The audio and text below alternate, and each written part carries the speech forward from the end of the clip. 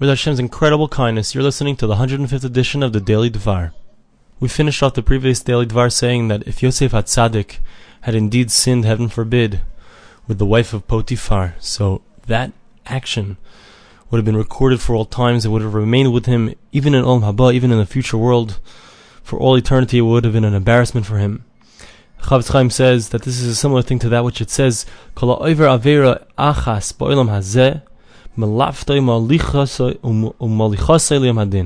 whoever does an avera, a forbidden act in this world, so that act accompanies him into the next world, and it's something that's there with him forever. Rabbi Elazar says, it's even attached to him like a dog. What does that mean? That this picture, as the Chavetz Chaim says, this picture, it stays with him forever. The video has taken that video, and that video is always replaying over and over and over again for all eternity.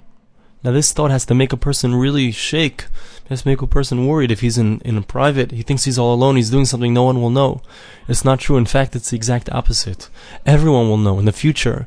So there's going to be a video, it will be played for the entire world. And that's what it says, Soif davar akol nishma. In the end, everything gets heard. There's nothing that's going to be lost. Every single action that a person does is recorded, and it's something that everyone sees. Now the Chavetz Chaim goes on and explains, what's the lesson of the phonograph? What's the lesson of recordings? What do we see? What do we learn from the fact that we see that you could have a person who's no longer alive, and we still could have recordings of that person? We can still hear him even after his body has completely decayed in the ground. What does that teach us? So the verse says in Amos, it says, Ki hine yotzer harim uvorei ruach.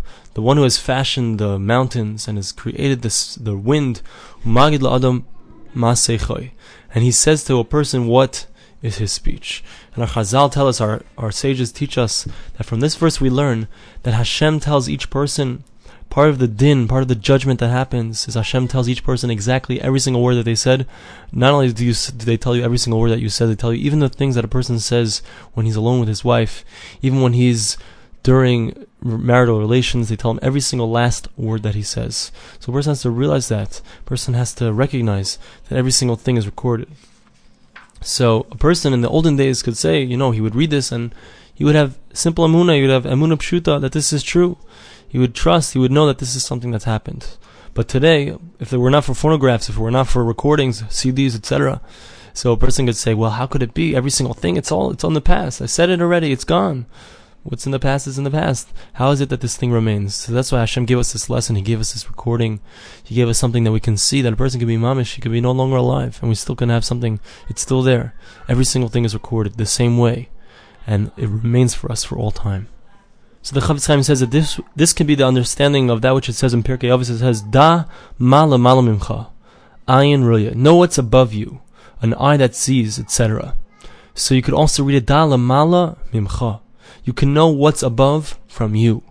Meaning, you can learn from your own experience. You can learn from those things that you see. That just like you can see something that's very, very far away through a telescope. So too Hashem, even though He's in Shamayim, He's in the heavens, He can also see. And just like you can hear things that are far away through the telephone, so a person's able to do that. So Hashem also certainly is able to do that, etc. Like we've gone through all these different things. So that's all marumas. It's all hinted in this idea. Da mala mala mimcha. You can know what's above from you yourself, from your own experience. You can see it yourself. Chavetz Chaim continues and says that this whole concept is also hinted to in a parak in Tehillim. In one of the chapters in Tehillim, it says, "Hinasei shofet haaretz." Raise up the judge of the land. Ad masei rishayim yalozu. It seems like, how long are these rishayim? They're going to be rejoicing. They think that there's no hashgacha pratis, there's no responsibility. All the things that we do, there's no accounting. Heaven forbid. So, what does the verse continue? It says, Amcha Hashem yidaku vayamru lo yiraka v'lo yavinu l'ke'akov. They say that Hashem doesn't know what's going on. When are they going to figure out the truth? Hanoita oizen. It says, the one who created the ear. Halo yishma. Doesn't he hear? Meaning, if you can hear something that's so far away, so certainly Hashem.